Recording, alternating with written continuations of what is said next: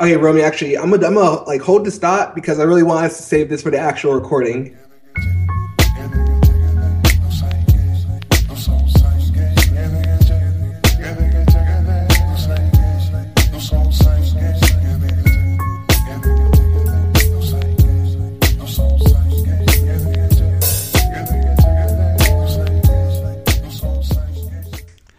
All right. Welcome back to another episode of Two Black Nerds. My name is Romeo Kwihangana, and on the other mic is... You got your boy Haya Kachuku. Just to start off, the usual. Romeo, how's your weekend? Oh, my weekend was pretty good. I had a 4.5 hour drive back and forth today in Ohio. Cornfields, very scenic. I wouldn't hate that much. The sun was out, so the drive was actually really beautiful, even though it's just cornfields. Still a pretty good sight. How about you, E? How's your weekend? Fair enough. Had a long weekend, Memorial Day, so had a nice 3-day weekend, but used the opportunity to really recharge and like get the energy back, kick it a little bit with friends. Get depressed as I just sit in front of my window and watch rain pour down for 2 weeks at a time. Still going on to its third week. Nice torrential downpour. You don't sound very excited about that, man. What's up? I don't really do rain. I don't do very dreary weather. Like during the winter at Notre Dame, like that permacloud, bro, I'm telling you, like I didn't realize how much of an effect weather had on my mood. It would just be like walking to class, cursing my life, like this sucks. Why'd I go to school in the Midwest? But it's all Gucci. Yeah, no, I would echo that feeling even here in Michigan. Just like permacloud in the winter is just like I had to buy daylight lamps. Just to make sure that UV rays. Get that UV ray for your body, G. UV ray for your body. But so hi, I'm gonna let you introduce the topic du jour.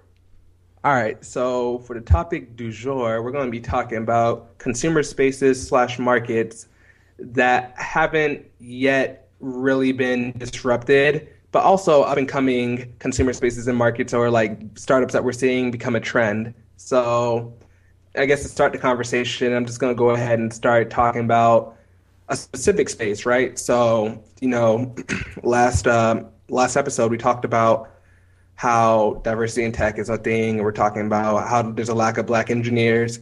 But an interesting pivot point or like an interesting point to gain from that is through having a lack of Black engineers, you have a lack of applications really targeting that Black consumer market, right? You have a fair amount of Black consumers within America, especially a lot of them have smartphones as well, especially with the iPhones. I feel like it's a very prime market for disruption. And just even citing the examples, there are two examples that really made me think about this. One, you got Tristan Walker with Bevel and Walker and Company, and they're aiming to be the Procter and Gamble for African American beauty and like skincare products. Yeah. And then two, this week, I think it was like earlier this week, you had Univision. Was it Univision? I don't know. Univision. Yeah, because it's I think it's a Mexican-owned company or in Mexico. But they announced the acquisition of The Root, which is an African American owned media publishing company. Yeah, publishing company. Thank you.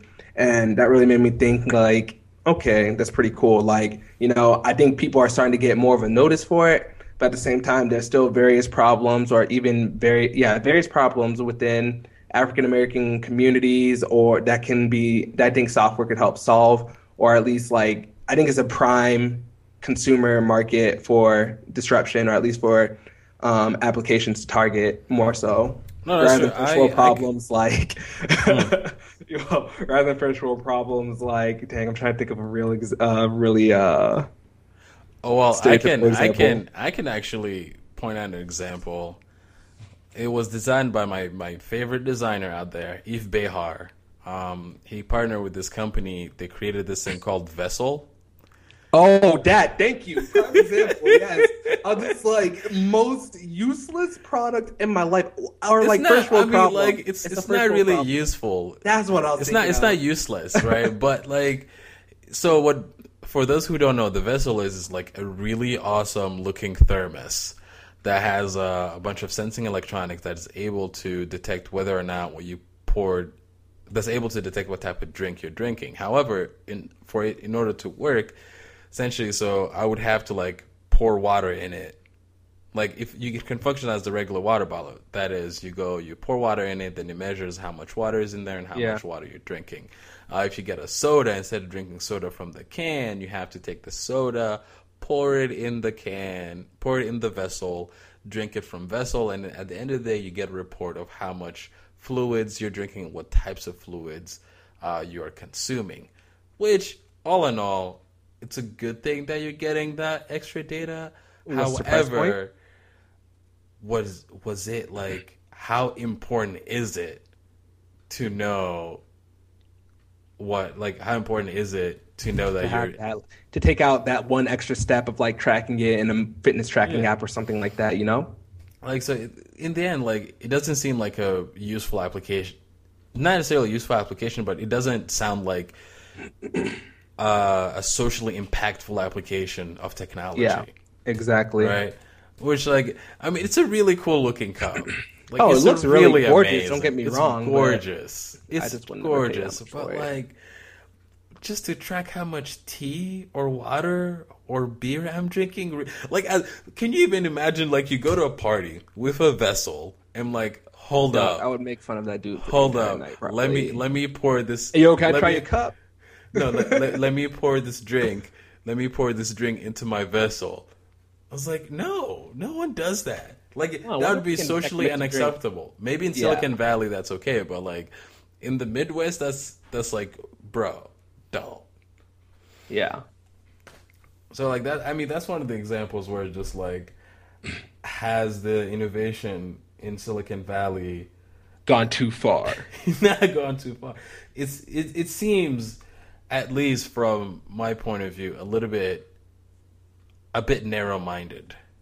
Yeah. You know. Definitely. Just to bring it back to the topic at hand, is just that there's all these untapped market and spaces that are probably going to be up and coming. They're not being addressed, to be honest. Right? Yeah. And I guess, I mean, did you have another thought, or? No, I was just going to let you take this one. Okay, well, I was at TechCrunch Disrupt in, was it TechCrunch Disrupt, or was that Engadget pitching competition? Anyways, I think it was TechCrunch. Yeah, so I was at like a pitching competition for local startups, and really another untapped market that people think about. So like I said, a lot of these startups nowadays, or they can be seen as solving first world problems and not really looking at not looking at minority communities, even though there's an overlap between like the first world and minorities at that time. So not trying to say that there are no minorities in like the upper class, but you also have like a socioeconomic bias when it comes to these type of applications, right? Mm-hmm. Because there are some applications that could be used to serve a purpose for like the lower class. But even then, like smartphones have become so staple in our lives, like even though you may not be the wealthiest person in the world, but there are still like homeless people. I've seen like homeless people or other individuals in lower classes still have smartphones. And I've seen, I forgot what the company did, but they combined food stamps with the mobile application. And I think it was a way for it was figuring out a way for individuals to get the most bang for their buck, so to say, with their food stamps at various stores or locations and everything like that. And it was really ingenious. Interesting application. And that's not a first world problem, right? That's solving an actual problem. If you're on food stamps, you're like, how do I maximize my food to get, or how do I maximize how like do I get the most food, the most for my like family and everything like that. Exactly. Yeah. And and even nowadays, a lot of people need to have cell phones in general just to be constantly by a phone, right? If you're waiting to hear back from a job interview, but you're working how many jobs or everything or like whatnot to make ends meet, you're not always going to be home. I don't even know the last time I touched my home phone, other than whenever my parents made me. No, I mean, like at this point, I would say like smartphone is no longer a luxury. In high school they were like, whenever I was in high school, if you had a smartphone, you were balling, but it's a necessity. Like if you just look at, so for example, like just like a really sharp contrast, like the level of poverty in the U.S. is completely different from the level of poverty in a third world country. That, for example, let's take Niger, where I lived for a while.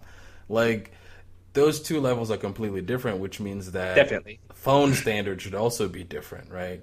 Definitely. So a smartphone, you can get like a super good smartphone for less than $100. So you can get some for free, even on like certain like depending on contracts, which or like refurbished, you know? Yeah, so like for like a penny. So for me, like even seeing like a homeless dude, even hearing that there's a homeless person with a smartphone, it's like no, they still need connectivity. They still need like some sort of way to be accessed. So I don't see that as a luxury for them to have a smartphone. But I really like that whole application. So when we get the chance, we're gonna find the link and put it in the show notes. Because I really think that's a really good idea. I really have to dig it up. It was like so long ago, but I'll try and find it. But yeah, I mean, as far as like untapped market, like we can even just discuss like the general trend of things. So I don't think if you remember correctly, Time Magazine put a picture of like was it a girl, like a mixed girl with blue eyes on their cover, saying that this is what we will look like in 2040 or something like that. Yeah, because everything's such blending together, like in terms of interracial relationships and all that too. Yeah.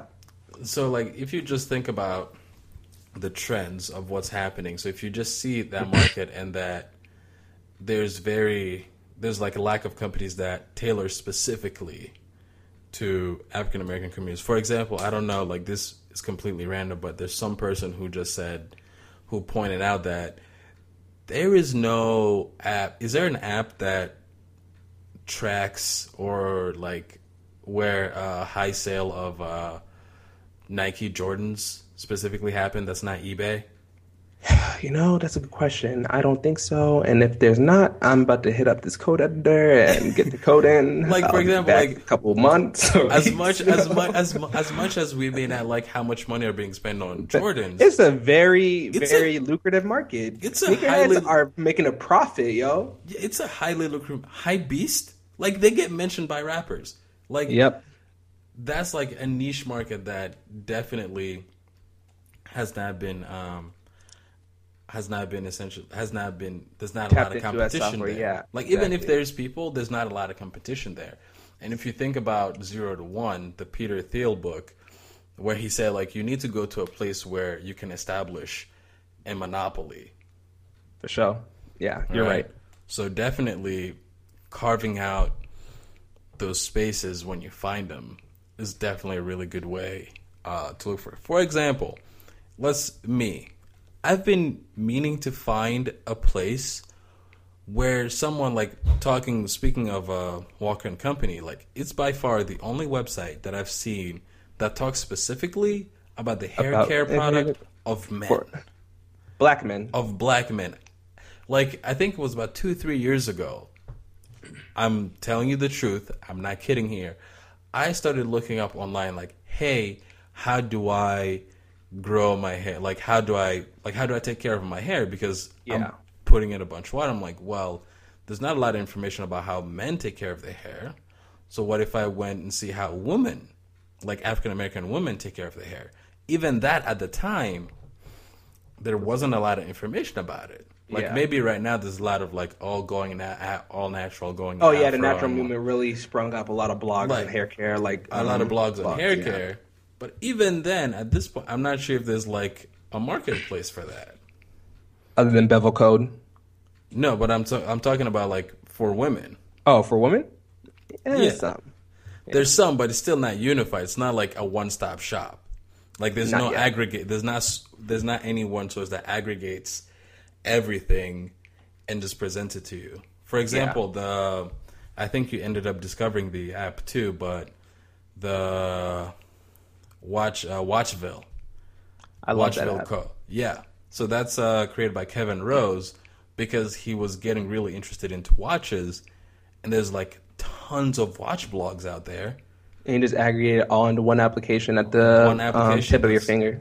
Yeah, the tip of your finger. That's really beautiful. So you can learn everything that you need to know about watches. Yeah, I found a lot of watches I like on there. I'm just like, watch goals. Yeah, so essentially the dude, like, I mean, it may have, like, it's a highly specific niche like that essentially you can find in, like, African American communities and just diverse communities in general, they're not necessarily being addressed by the Silicon Valley community, just because they're in, not that they're like, they're not living in the place where all is happening. They're living in Silicon Valley, and also diversity plays a huge role in that, because if you're not really diverse, you don't have diversity of ideas or diversity of problems or solutions, you know? So you really don't have that mentality. But as Black engineers, I think it's kind of one of our unspoken social responsibilities to take our knowledge and if it's your goal to be like an entrepreneur or even like solve problems, I feel like we kind of have an unspoken responsibility to build solutions to these problems that we face in these very these minority communities, you know, because we have at least some form of perspective on them, and if not, we have access to a network of individuals that can tell us what problems that they have or they've seen in their communities, and we can help build solutions, whether physical or digital, to those problems. No, absolutely. I completely agree. Like, for example, like another untapped market that I thought about, I think was a couple of days ago, not a couple of weeks ago. About a week ago. Not playing. Go ahead. I was essentially at work with our group, essentially the African American folks who work at GE. They're talking about what type of incentive, you know, like what type of community engagement should they undertake in order to get kids engaged in engineering and whatnot. And I realized there's no. So do you remember Goldilocks? Refresh my memory. So Goldilocks is a kit for girls to learn about engineering and building things. Mm-hmm. Goldie Blocks, I think that's how they're called. Goldie Blocks. And I thought about it as like, well, that one is specifically targeted towards girls. And to be honest, there's no equivalent one for all other types of engineering, whether it be electrical or computer science. That's probably what kind of engineering is it targeted for? It says like toward general engineering, but it's mostly building stuff. So it's mostly mechanical and civil. Okay. And I was like, what if such a kit existed for electrical engineering, right? Yeah. What if you could make it cheap? What if you created a kit for schools who don't have access to resources? Where you can make a cheap kit to send to underserved communities, the schools of underserved communities, and just help them learn not only science but also get them excited about STEM. Yeah. Right? That is also something that I haven't seen it in the market. So specifically towards what I've learned, which is electrical engineering. And I think that just people just sitting around that and just imagining what the experience would be like would be an amazing feat, and would just serve the community at large, at least in the long run. Yeah, most definitely. I'd say at least those are just a few of the thoughts that I've seen per se. For sure. When it comes to that. True. That's a valid point. Let's see. I don't really have anything else to add on this topic, but let's go ahead and switch gears, and we're going to change the topic to trends that we're seeing within the trends in the industry. Yeah, even in the Valley, even like, you know, I'm in Austin, so we're seeing some of these same trends here. Me and Roman were kind of discussing this earlier. We're talking about how, I brought up how food has become kind of a forgotten like delicacy, in the sense of like the whole culture of food, like sitting down and actually enjoying your dinner, like, or lunch.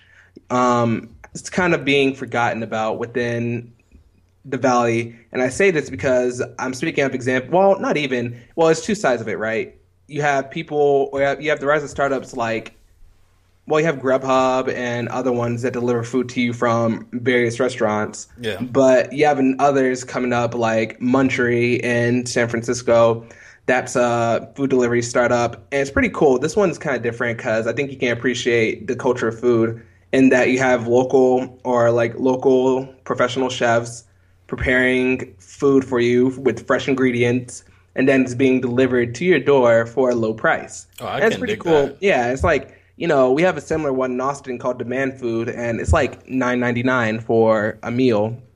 That's pretty, thinking about it, that's a pretty fair amount of food, and you get like your protein, your vegetables, and a nice like carb to go with it. So normally like rice or maybe something else starchy. So it's pretty Oh, filling. actually, like, quick question about Go those. ahead. Yeah. Can you request a specific type of food, like specific spices, like spice levels and all that? Do you know? So I'm actually gonna see if I can test drive that this week. And like I Yeah. just saw a recommendation through a friend of mine, but I don't know about all that level of customization. Normally, what happens is that they switch up the menu each week, and you get to select from a menu what you want to eat. And so, yeah, so I think it may not be that individualized.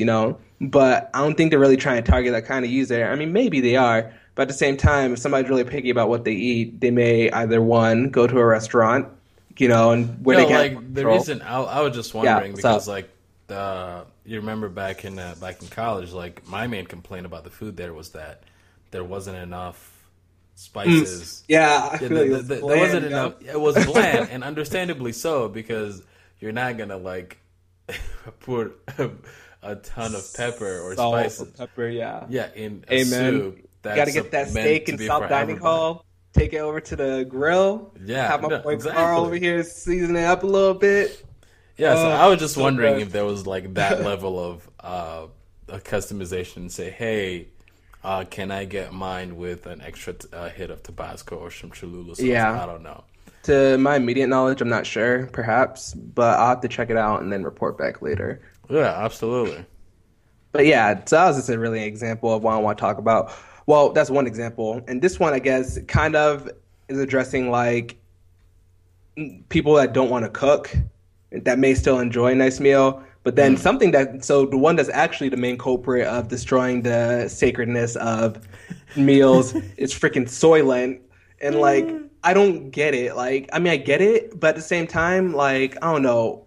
It's, I don't want to like have a liquid, eat and drink only a liquid diet for like while like throughout my entire day. I enjoy waking up and eating like my bowl of oatmeal with a banana and or maybe having like 2 eggs and some bacon or something for breakfast. And I Yeah. enjoy eating like salmon and like mashed potatoes or something like that for dinner. I don't want to drink soy with like various vitamins and vanilla and other flavoring and added inside of it to get my daily protein intake or whatever.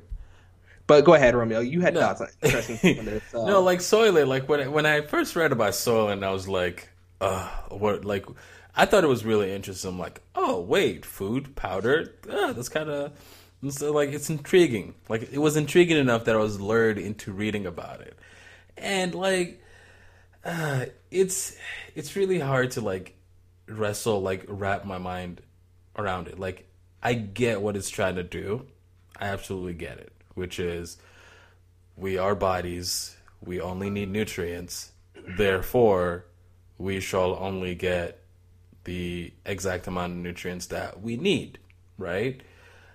But then you start thinking, this is life, right? And then it's like, so am I just like gonna eat what I need to get by, or do I also want to be enjoying what I'm eating, right? Because like I feel so. For example, like I don't know who has bought Soylent or tried Soylent. I personally don't know if I would try it. I can probably I try it for a day. But I'm that's about allergic to, it. well, not deathly allergic to soy, but like soy makes my throat itch, so I'm not planning on trying it anytime soon. Yeah, I could see myself trying it for a day. I was about to say a week, but probably not. Just I can't see. Yeah. Like I can see myself trying it for a day, but I guess what Soylent is challenging is like our concept of food, right? Because Yeah.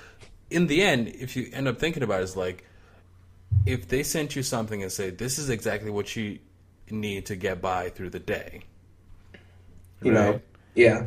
And I think that is just saying your body just need X amount of nutrients, then you can survive, For sure. right? And then there's the other coin side of it is like, well, you're not actually like getting to taste and enjoy food, so then it just becomes a choice of like, hey, do I eat to survive or do I eat to enjoy the food? But I will say Soylent is probably better than a lot of junk food out there. Just plain on probably, the plain nutritional value and pound from pound, like money per nutrient value is probably better than some of the foods out there. But whenever I hear about it, I just shake my head. I'm like, it's not right, man. Yeah. Well, I was really getting at what you mentioned earlier about how it seems like in the Valley where these ideas are being like brought up, people are sacrificing enjoyment of things or basic things such as food and eating in exchange for efficiency and convenience. They're trying to be like a well-oiled machine. It's not really, well, it's human, but at the same time, it seems like they're trying to like make everything as efficient, as productive as possible. Like, even if it's like a basic like human social or function like dinner. No, there was a point at which. Oh yeah, we have a potluck. Let me bring my bag of Soylent.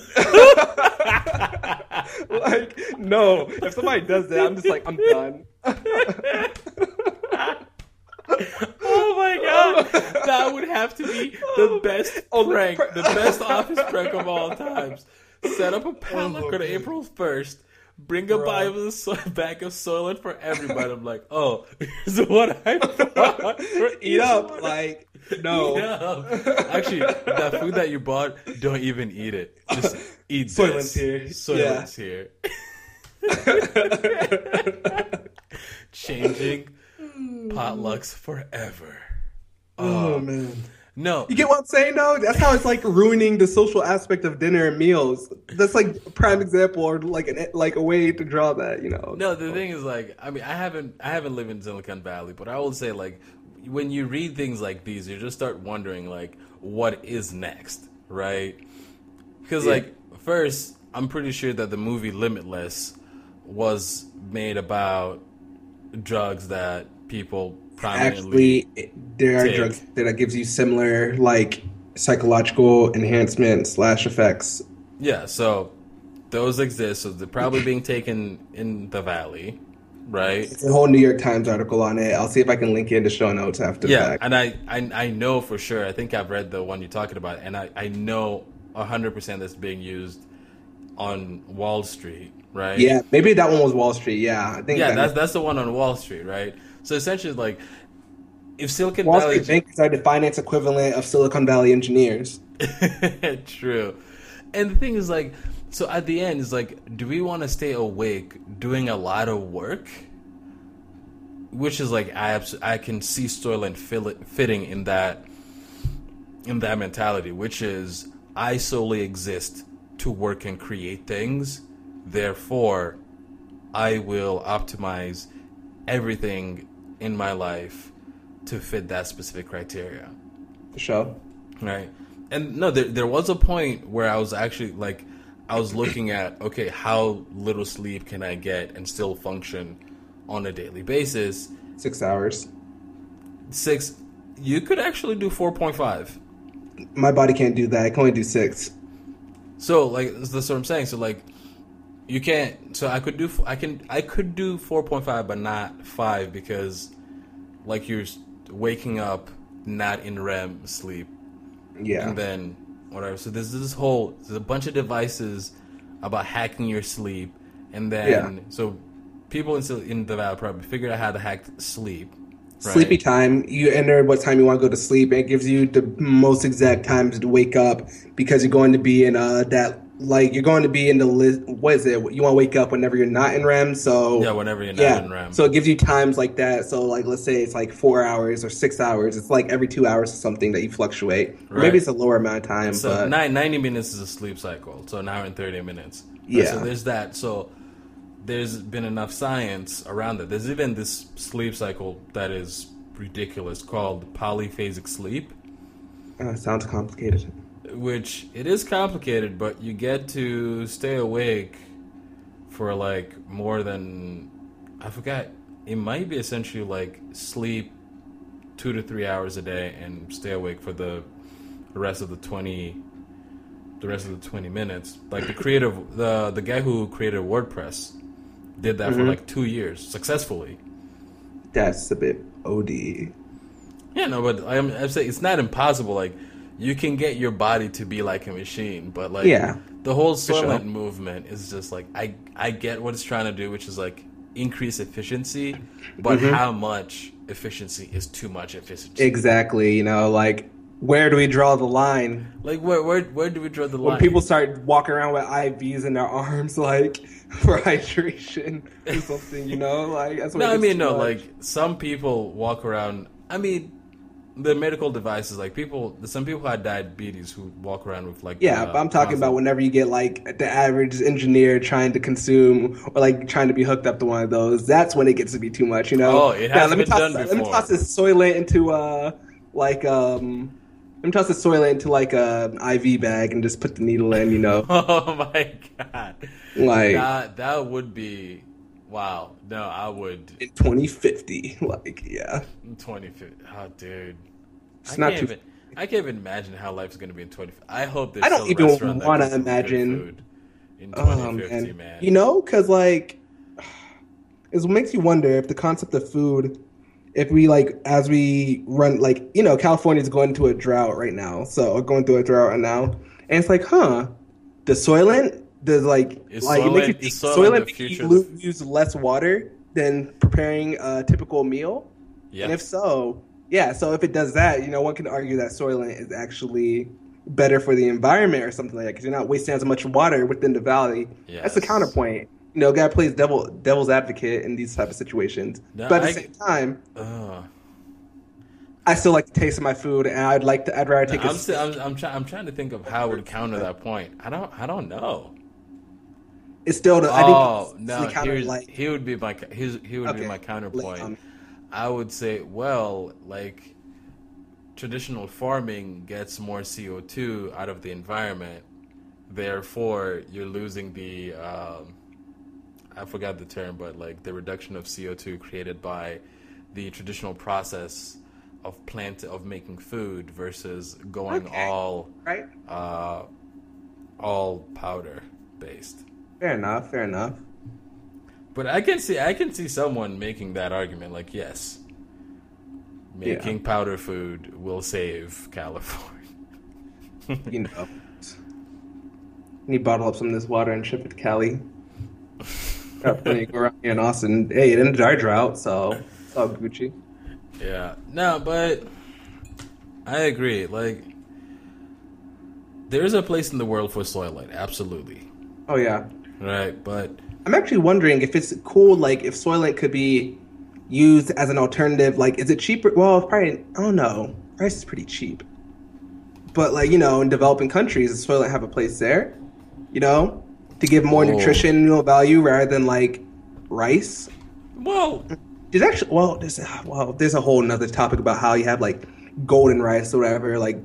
It's like a GM, genetically modified like food, whatever, but it's enriched with like more vitamins. So rather than just having like plain old rice, you're getting they're already doing that. So, but would Soylent be better? You know, maybe, who knows? Perhaps it'll be cool if Soylent would be like, buy one bag and we donate a bag of Soylent to like a developing nation. You know, which would be cool. I think it could help. You know, I'd Soylent social campaign. I mean, it'll be having a social impact, you know. It wouldn't be just a first world problem of efficiency anymore. Yeah, it's like you got Tom, buy Tom shoes, buy a pair, give a pair. Warby Parker glasses, buy a pair, give a pair. Now I'm looking at these Soylent.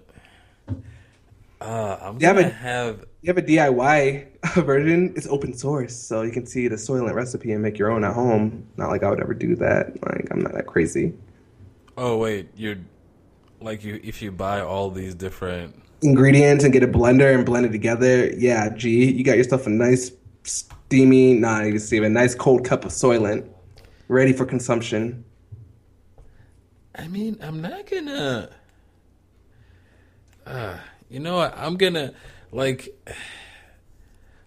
I'm reluctant to try it personally, but if I ever try it, I would let you know. If I ever please, by all means, be my guest. As long as I don't have to try it, go ahead. If I get on Soylent, I would let you know. But the concept is great. but I don't like it. This plain my personal feels is I don't feel it. Yeah. I just don't feel. Oh wait. Oh, they tell you which way, like where to get the different ingredients too. Oh, I didn't know all that, and I haven't. It's been a while since I looked at your site.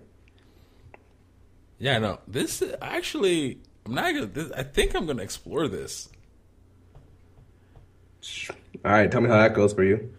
Yeah, no. If the DIY Soylent is DIY cheaper, DIY.